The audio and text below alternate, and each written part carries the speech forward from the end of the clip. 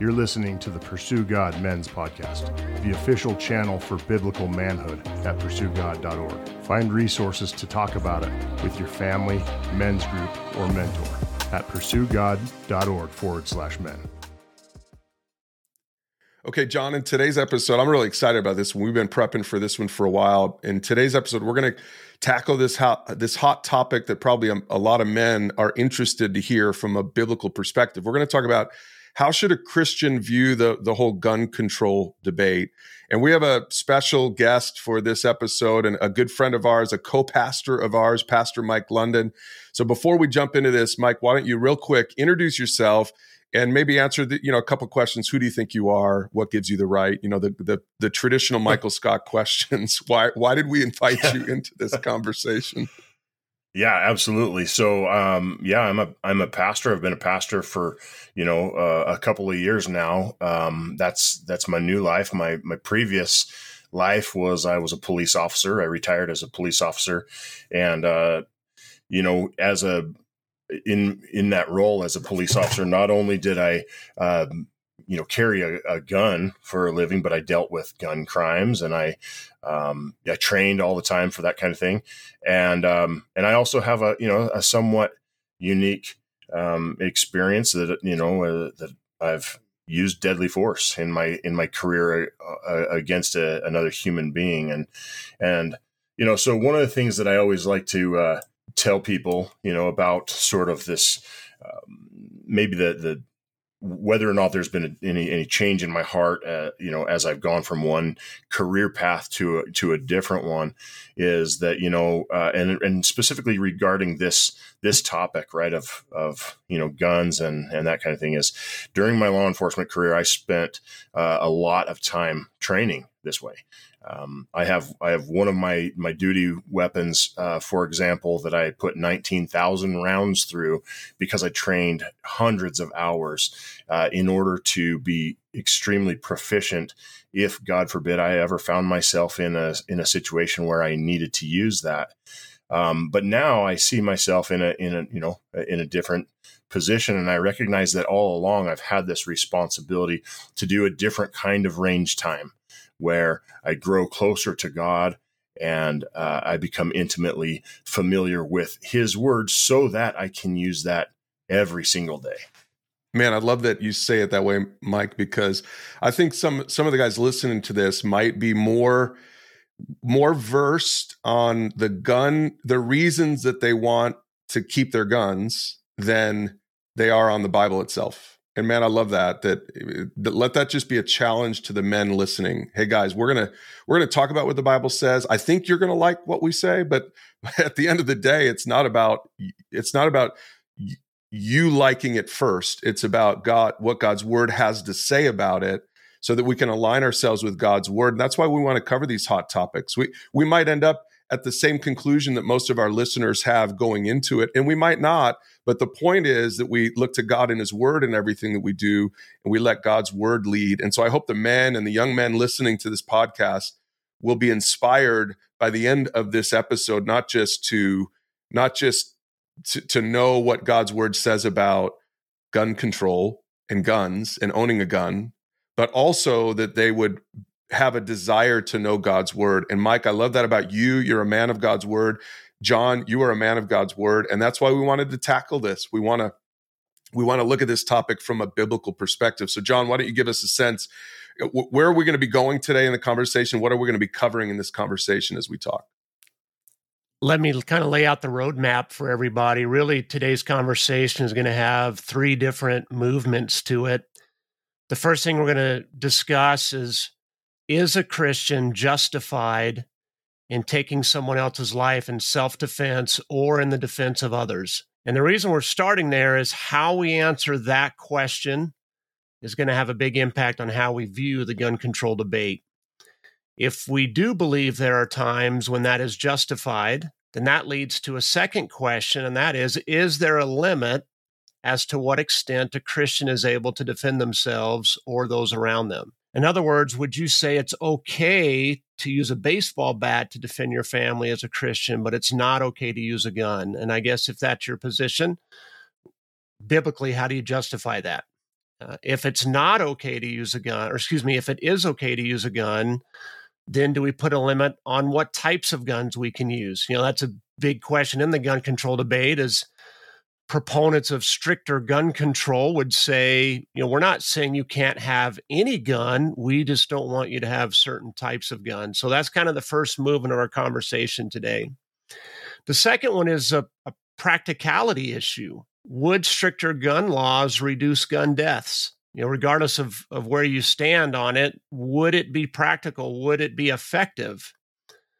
Because regardless of the answer to the preceding question, if stricter gun laws are enacted, are Christians obligated to obey them if they feel a moral obligation to protect those around them? So again, should there be more gun control is kind of this first part of the movement. The second question is, if there is stricter gun control and you as a believer feel a moral obligation to protect those around you, are you obligated to obey the new laws? So we're going to touch that. That's important. And the Bible says a lot about obeying authority. So I think that'll be a good part of our conversation. And then lastly, as believers, what's our ultimate source of protection? Where do we really place our trust at the end of the day? Is it in the arsenal we've accumulated in our home, or is it in Almighty God? So that's kind of where we're headed for today. Okay, so let's tackle that first movement, John. And Mike, I really want to hear your insights on this as well. Let's talk about the defense and protection side of this whole debate. And maybe it would be good for us to start with a scripture reference. This is from the Old Testament, Exodus 22, verse 2. It says this: if a thief is caught in the act of breaking into a house. So well, that's interesting. Some of our listeners might be like, wait, the Bible says stuff about things like this? It actually does. Okay, so if that happens, if a thief is caught in the act of breaking into a house and is struck and killed in the process, the person who killed the thief, drum roll please, the person who killed the thief is not guilty of murder.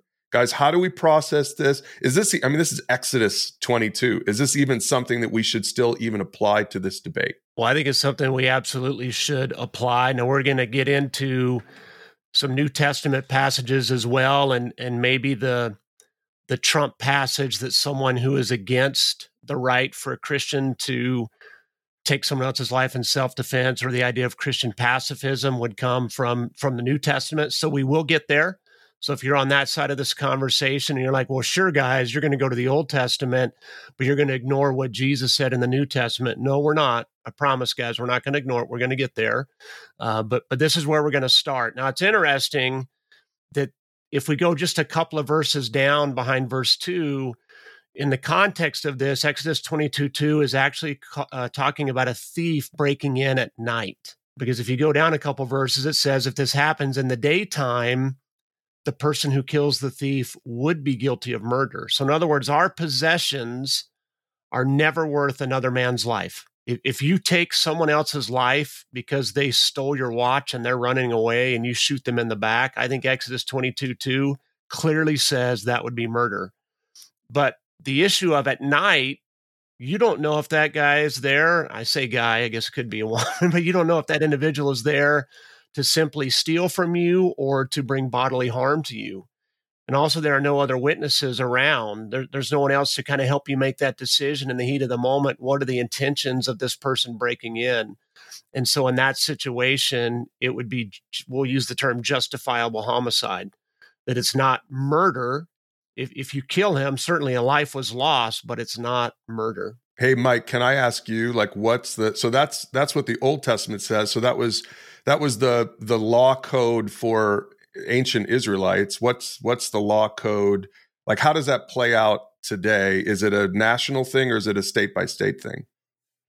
In large part, states have their own take on laws, right? They have written them up a certain way. They enforce them a certain way, but mostly this is a concept that has been, adjudicated a lot, and they're oftentimes fairly similar when it gets to, that kind of a minutia.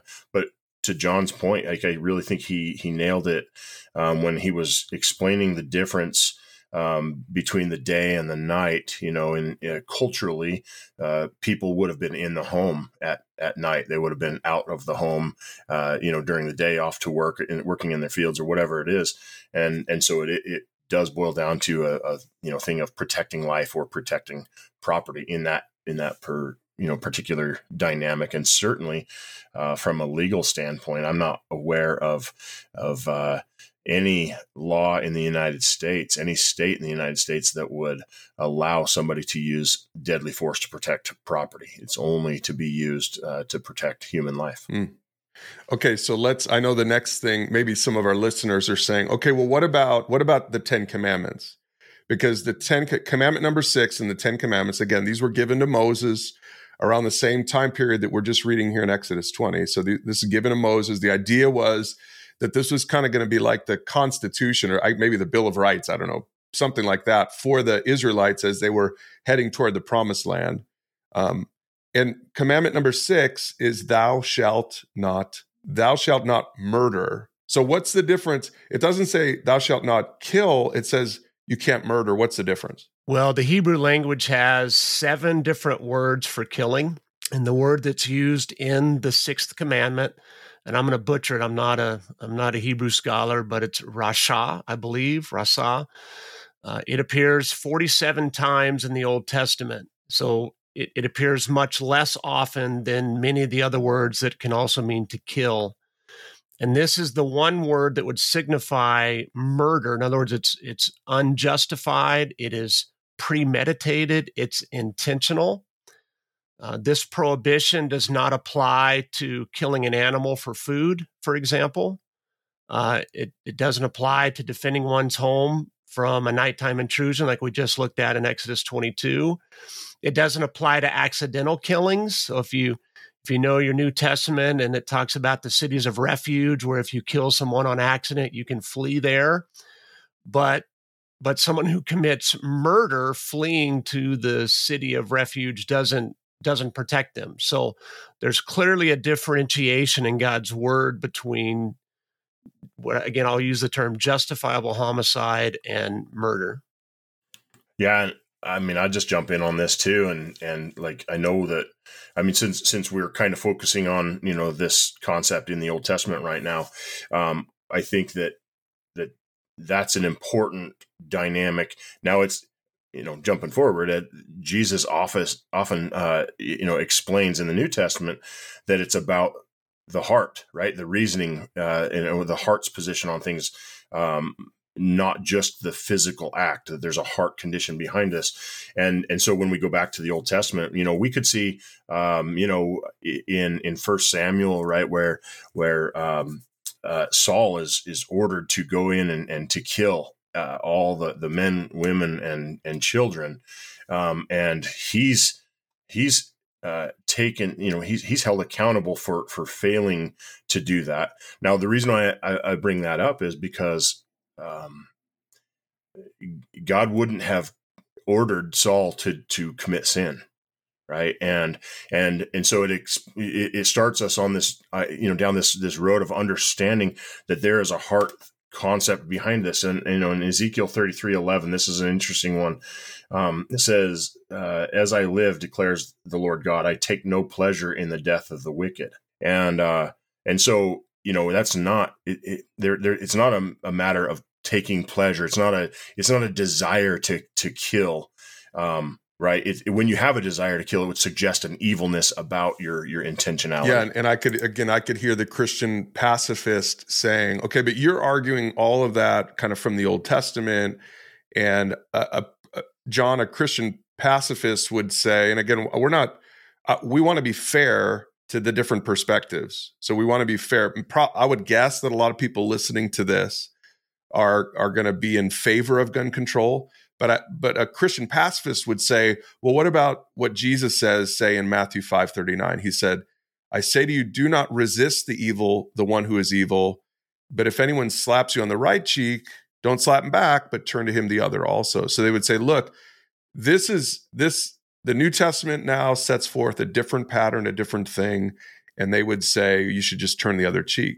John, what would you say about that? Well, I would say it's always dangerous to just pull one verse out of context for either side of this argument. So I recognize that someone who is more on the pro-gun side like I am can do the same thing. But a couple things about that verse in particular. Most people are right-handed. So Jesus specifically says, if anyone slaps you on the right cheek, turn to him the other also. So the idea of a slap on the right cheek means you just got backhanded. It's an insult. This isn't someone who's trying to kill you or who's trying to cause serious bodily harm. This is an insult. And Jesus said, just eat the insult. This guy's trying to insult you. Just take it, turn the other cheek. I don't think Jesus is commanding that we literally just stand there and allow someone to beat us to death. I don't think he would have articulated specifically the right cheek if that was his intent.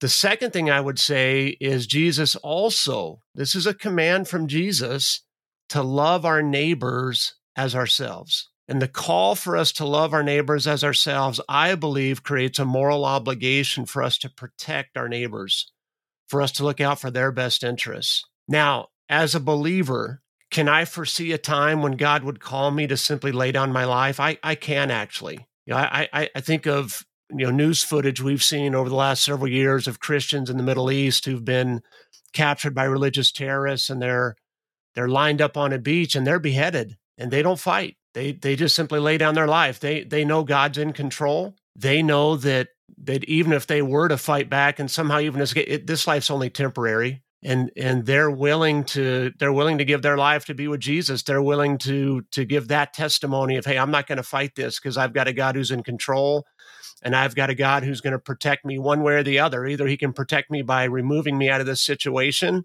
or he can protect me by bringing me right into his presence for eternity. But let's kind of zoom out. What if it's not just you? What if it's your neighbors who don't know Jesus? You have a neighbor who doesn't know Jesus and their life is threatened, and you just let them die. That means that neighbor of yours is going to hell if they don't have a relationship with Jesus Christ. It's one thing for me to lay down my life knowing that I'm going to get to meet Jesus and I'm going to spend eternity with him. It's quite another thing to just stand by and watch someone who doesn't know Jesus head to eternal separation from God. Our church has a safety team, and we have armed members of that safety team. And we have some individuals, and again, I've tried to be more empathetic of their position, that just have heartburn over that. In fact, we had one gentleman say, why are we working so hard to keep people out of heaven? By protecting them. But here's the issue. Not everyone in my church on a Sunday is going to heaven if they pass away today. We have a lot of people in our church that they're churchgoers, right? They know how to go to church every Sunday, but they don't have a genuine relationship, a saving relationship with Jesus Christ. Because if you've been listening to this podcast for any amount of time, hopefully it's not going to church that saves us. It's knowing Jesus as our personal Savior.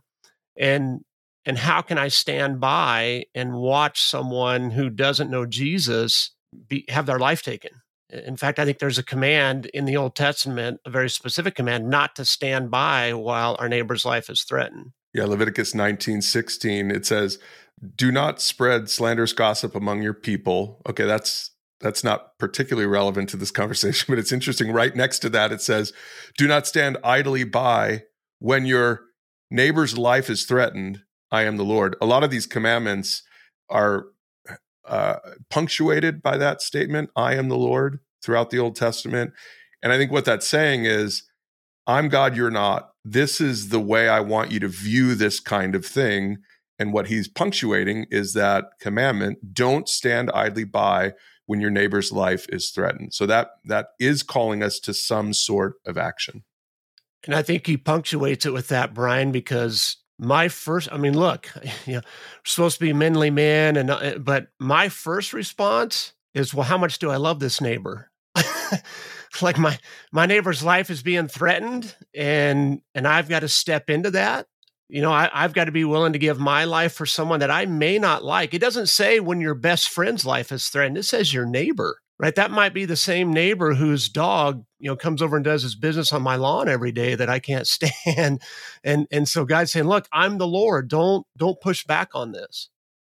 Let me just, add maybe a rhetorical question, because, like you said, we want to be able to present this from both sides. So, how about the consideration that the assailant might not be a believer? Do we take that into consideration as far as them not having an opportunity after this interaction to receive the Lord? I mean, is that something that maybe we ought to consider?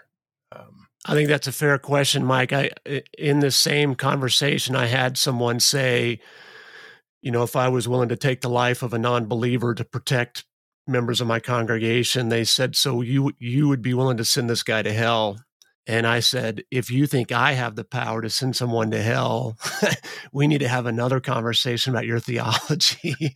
Like God is a righteous God, and if anyone goes to hell, it's because they've rejected this holy, loving, almighty God who longs to know them. So, should that come across my mind, Mike? I think so. Like I do believe that I should examine the weight of taking someone's life, even in self-defense, if they don't know the Lord.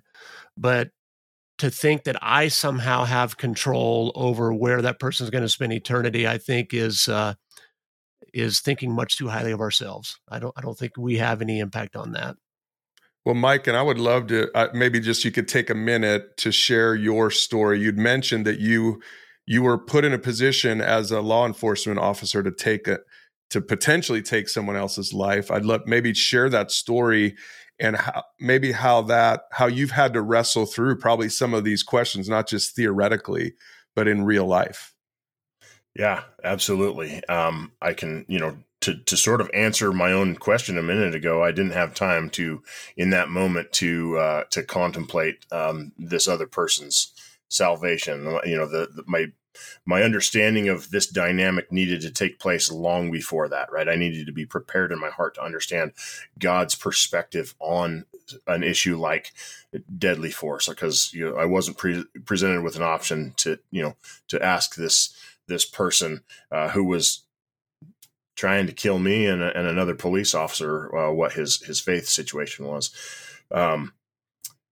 So that's a difficult thing to do. But in my case, in this situation, I did have to shoot somebody, and he was significantly wounded, but he did not die, and we have a very, very interesting story in the 15 years since then. That one of my goals is really to share the gospel with him, because I see that he didn't die that night, and is still here, and that's my hope in my heart, is that he would come to know forgiveness through Jesus. Yeah, and Mike, for you, as I've heard this story before, and I'll admit my naivete when I just kind of thought, hey, if you're in law enforcement, it's like what we see on TV, like you're always in gunfights and taking people out, and to hear about the profound impact of you having to engage and shoot, and if I remember the story, Mike, you thought you had killed this guy, right? And so the psychological impact on you, a guy who'd been trained for this, and I mean, you were the good guy in the story, and to hear the psychological impact on you is striking to me. And that's why I think having this conversation before you're ever in the situation is so valuable. It's so helpful. So maybe speak to that for a second. Like, what did that trigger? No pun intended, for you? What was the journey now that created for you? Because I think you've gotten more clarity now, even on who God is, and your relationship with God was strengthened after that than even before that. Yeah, certainly. In the weeks and months and years after that, just the trauma of going through something like that plays a huge role in your psyche, and the way that you handle your emotions and the way that you interact with people.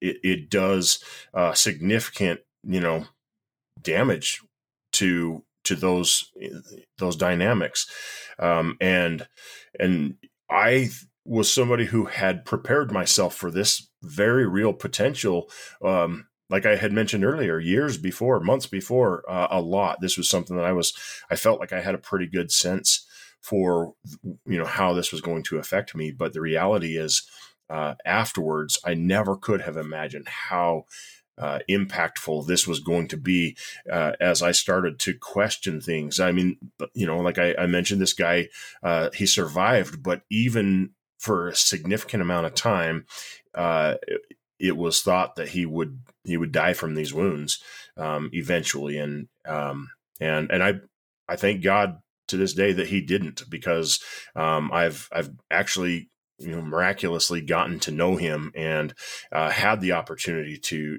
speak the gospel to him on many occasions and that sort of thing. So I'm grateful that he didn't, but I had to come to grips with what that meant in my life. And I was already a believer, but I had distanced myself from my faith at that point in my life, and so this prompted me to really press into what God's position is on the actions that I took that night. So, John, let me just ask you this then: is it? I mean, with Mike's story in mind, and just with what Scripture says, is it possible to love our enemies and pray for those that persecute us, which Jesus commands, and still carry a firearm for personal protection? Like, how could you justifiably kill someone we're supposed to love? As people are wrestling with this, they're hearing these scripture references, they're hearing Mike's story, they're maybe thinking about their own story or their own the guns that they own. I mean, where maybe before we move on to the next portion of our conversation, how would you answer those questions? I think that's the question that I probably wrestled with when we first implemented our safety team, and I was challenged by some people. That's the question where I camped out. And Mike mentioned earlier today about the heart issue behind it, the attitude behind it. Now, I want to be really careful when I say this, because we don't love like God loves. I recognize that God's love is perfect. Our love is tainted. But God loves his enemies, or at least I believe he does. There may be some doctrinal distinctives that would say he doesn't love those in sin. I believe that God so loved the world that he showed his love for us, that while we were yet sinners, Christ died for us. So I think God loves his enemies. Now, if you die separated from God, you're going to spend eternity separated from God. But God loves his enemies, and God has killed his enemies. Like, not just allowed people to die. Sodom and Gomorrah, God did that. Like, God destroyed those cities because of their sin. I think God still loved. God is love. God loved those people, but they were enemies of God. Korah in the wilderness, when he rebelled against Moses, the earth swallowed him up and fire devoured. That wasn't just God, kind of idly standing by and allowing something to happen. No, God was the primary cause of that. I would submit. So I think there is a way for us to love our enemies and still, if we had to, take a life in self-defense or in the defense of others. And I think that's modeled for us in Scripture. Now, again, we wouldn't do it perfectly. Our love isn't perfect like God's love is. So I want to be sure to clarify that. Don't hear what I'm not saying. We don't love like God loves, but God commands us to love our enemies. He doesn't command us to do anything he doesn't do. Again, that's my theological perspective. He loves his enemies, but he has definitely killed his enemies. So I think it is possible. I think it's possible to justifiably kill someone that we're supposed to love. Okay, so let's move on. We'll leave it there for men's groups and mentoring relationships, and maybe even if families are having this conversation as you wrestle with it, there'll be some questions down below at pursuegod.org for this. Let's leave it there, and let's move on to another question, maybe a little bit. Let's pivot a little bit to a more practical question. And here it is. Would stricter gun laws reduce gun deaths? Now, we're not going to have the definitive answer here, but let's start the conversation at least. And then I guess the second part of the question is, if those stricter gun laws are enacted, are Christians obligated to obey them, right? Because we're supposed to obey our government, but then there are some scenarios in which civil disobedience is appropriate. So let's put those questions on the table. Well, I'd love to hear Mike's perspective on this, because again, he dealt with this professionally. Like, what does the average law enforcement professional think? Do they feel like gun control would make our streets safer? So I'm just going to briefly give you my opinion, a couple statistics I found researching this, but I really think Mike's better to speak to this. The United States owns more guns than any other nation, and it's not even close when you look at total gun ownership. And in total gun deaths, we rank second. But in gun deaths per capita, we're 22nd. So we hear about this epidemic of gun violence in the United States. There are 21 countries who have way fewer guns than we do that have more gun deaths per capita. And if you take away suicides, we rank even lower because the United States it was either number one or number two in suicide gun deaths. So if you remove suicides, if you take gun violence against other people, we're not even in the top 25. So I'm old enough to remember I grew up in a small town, kind of in the backwoods in Florida. And I remember pulling into my high school parking lot and literally more trucks than not had rifles on a gun rack in the back of the truck on a windshield. And we never, ever had a shooting at our school.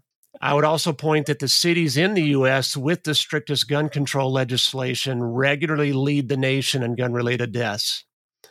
Now, I wanted to be honest about this, guys, so I did a lot of research. It would seem from data from other countries like Australia that the total number of gun deaths would decrease if gun buyback programs are mandated, if the total number of guns was reduced. I do think we would see a decrease in total gun deaths, but my question is, are we protecting the most vulnerable if law-abiding citizens agree to sell their guns back, but the criminals don't? Because I think we have a greater sin issue than we do a gun issue. But again, and maybe before we dig into that sin issue, I'd love to hear Mike's perspective on what he thinks stricter gun control would actually do.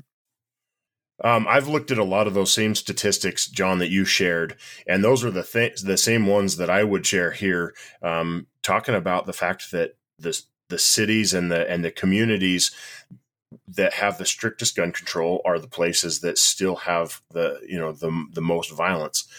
And certainly, if you were to take guns out of the equation, obviously the statistics of gun deaths would drop, but that doesn't change the fact that violence still exists. In a lot of those places where they have strict gun control, they still have extreme levels of violence. It's just with something other than with a gun.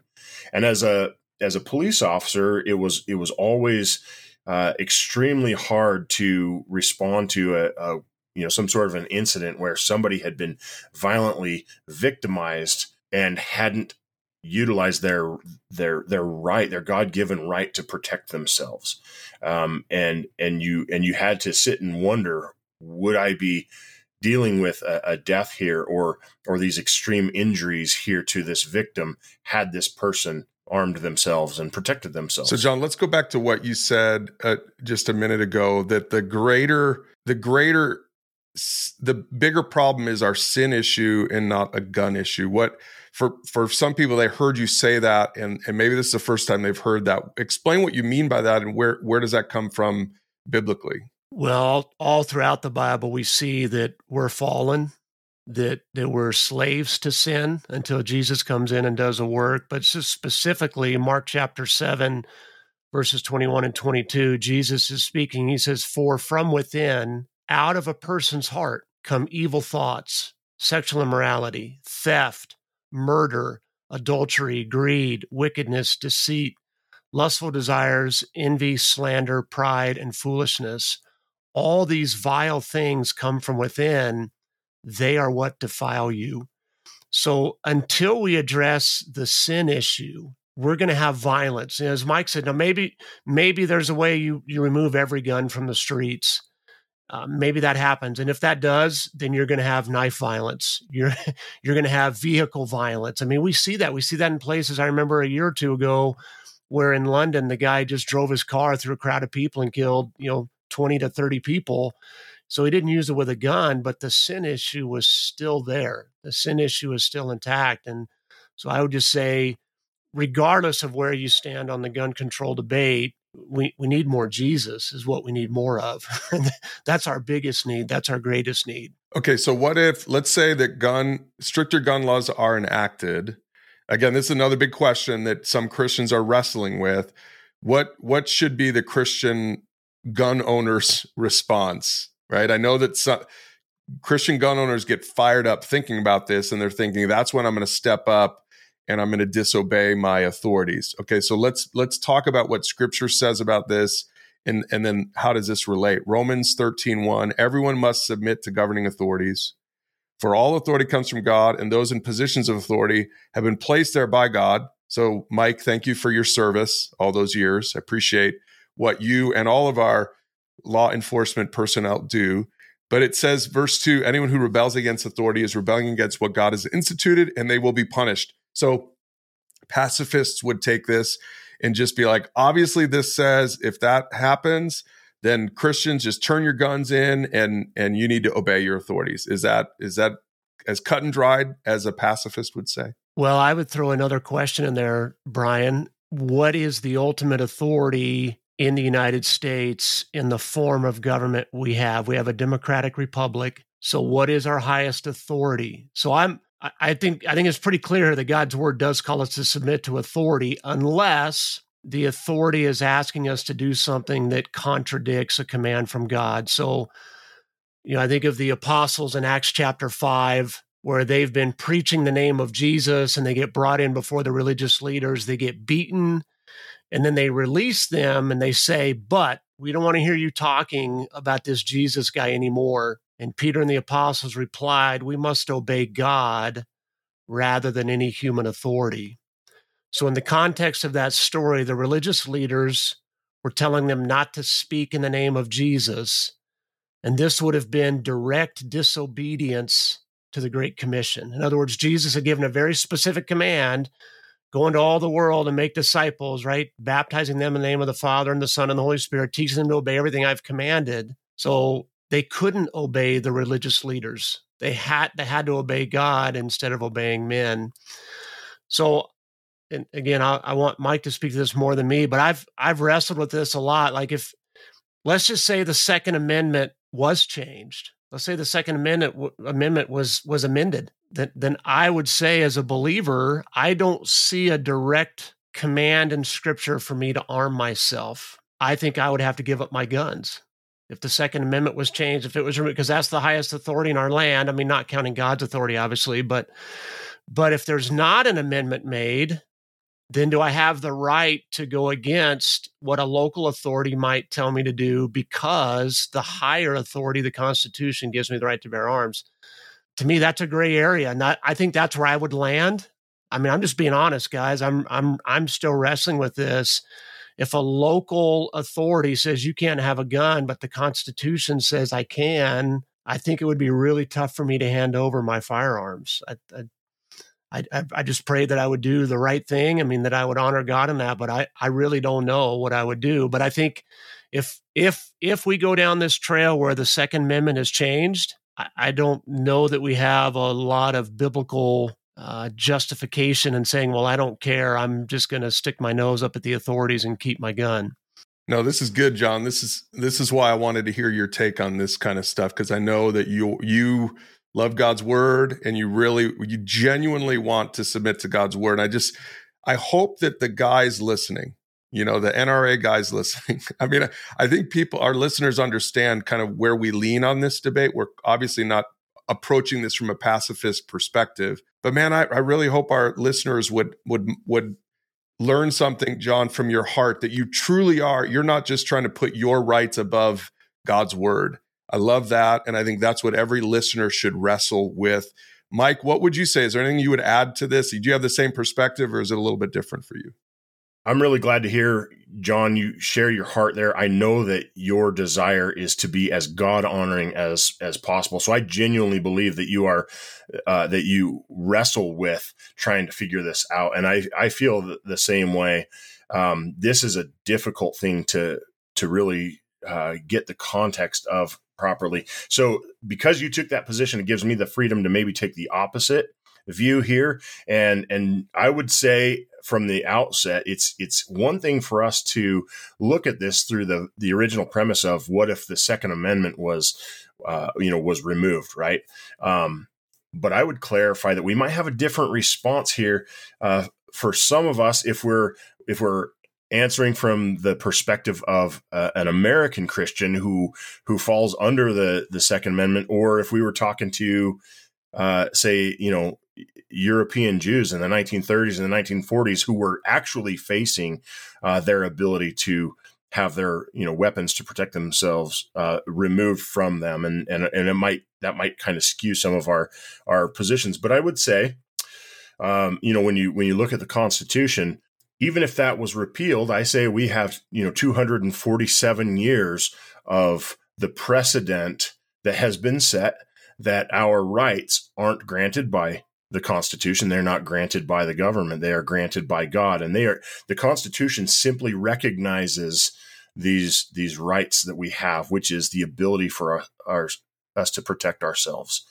And so I think we have to look at that, because, it's not part of the Constitution, but the Declaration of Independence, specifically, tells us that it says deriving their just powers from the consent of the governed, right? So the power of the government to even do that has to be given to it from the governed. And so if the governed pushes back on that, according to our Declaration of Independence, that they don't have that power in order to do that. And maybe that's getting off into the weeds here, but this, I think, speaks to how difficult this concept can be for Christians.